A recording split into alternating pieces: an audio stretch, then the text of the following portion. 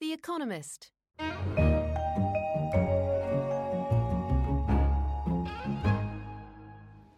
In Paris, this is The Economist. I'm Miranda Johnson, the paper's environment correspondent, and a little while ago I spoke with Ertharin Cousin, Executive Director of the World Food Programme, the world's largest humanitarian organisation. I asked her about her hopes for COP21 and a new climate finance instrument the World Food Programme has developed. Executive Director, I wondered if you could possibly explain what your own personal hopes for this conference are.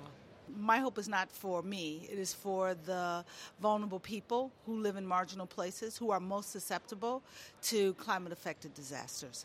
What we hope for is a conference that provides the support, both the financial commitments as well as the emissions reductions that are necessary to support activities, coupled with, of course, the effects of reduced emissions. Are there particular negotiations that the World Food Programme is paying particular attention to? We're paying attention to it all. We are delighted by the opportunities to talk with the negotiators both before the conference, during the conference, and after, when we begin the real work of supporting the activities that are necessary. This is a surprising outcome from 2 years of hard work by a lot of people. Nobody would have thought after Peru, after Copenhagen, that we'd have 180 leaders here starting off this conference, committing to a different way forward. And with the kind of robust dialogue that you heard from leaders from Obama to the Chinese premier to the president of Russia. That's what you need, is a recognition by the entire global community that what happens over there is important to what happens at home. And then we will begin to see the changes that are necessary, the investments that are required to address the challenges of vulnerable people.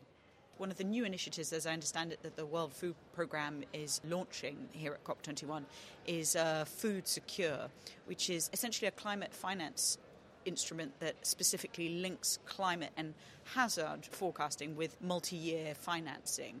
I wondered whether you could explain Food Secure and why this kind of mechanism is so important. This mechanism is important because it gives us the ability to use data, knowledge, information in a productive manner for the benefit of vulnerable people. We know that if we can support anticipatory responses, that is far less costly, both in financial terms as well as in human lives, than responding after an event occurs.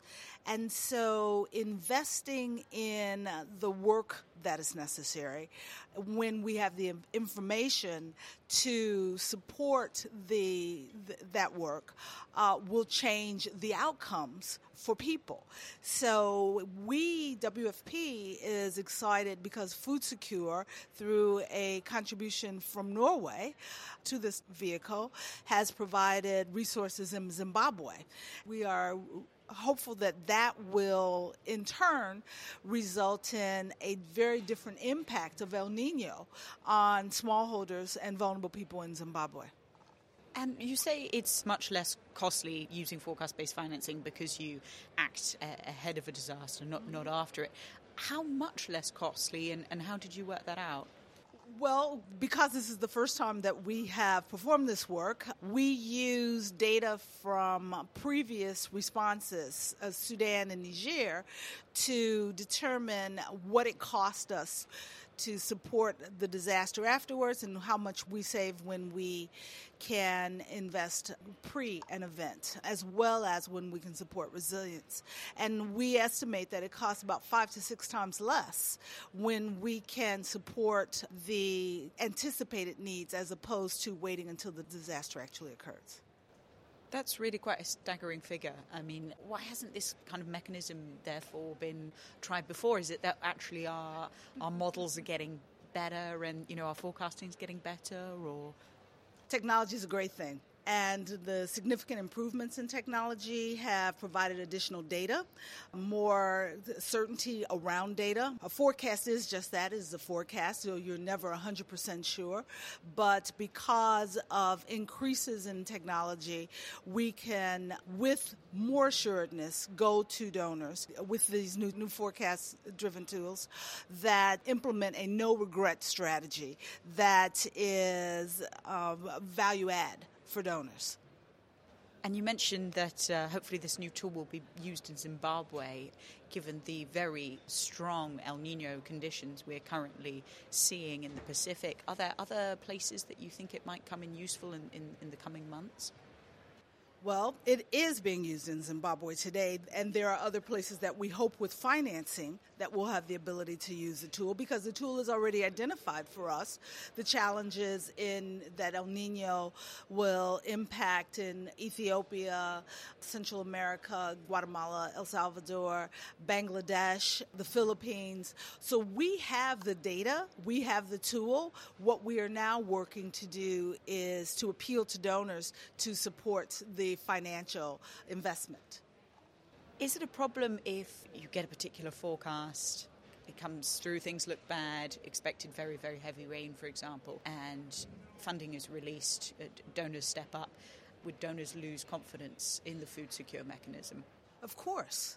Donors would lose confidence if we're wrong, which is why we work with the scientific community, the meteorological community, the other agencies like ICRC to ensure that it's not just WFP data, it is data that the entire global community supports, and many of the donors have their own forecasting data as well. And so it's comparative and analysis and a recognition that the data that we provide through the food secure mechanism is data that is supported by fact.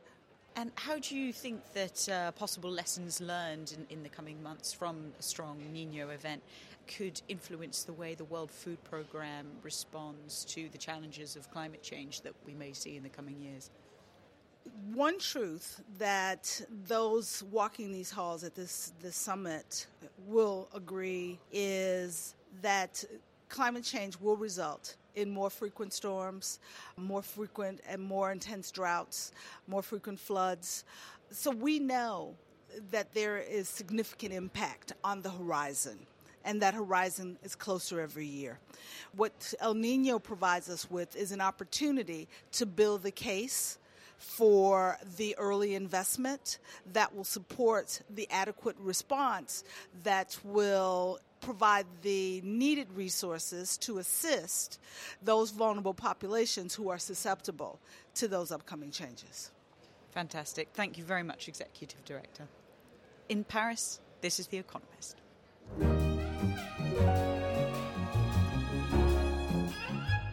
The Economist.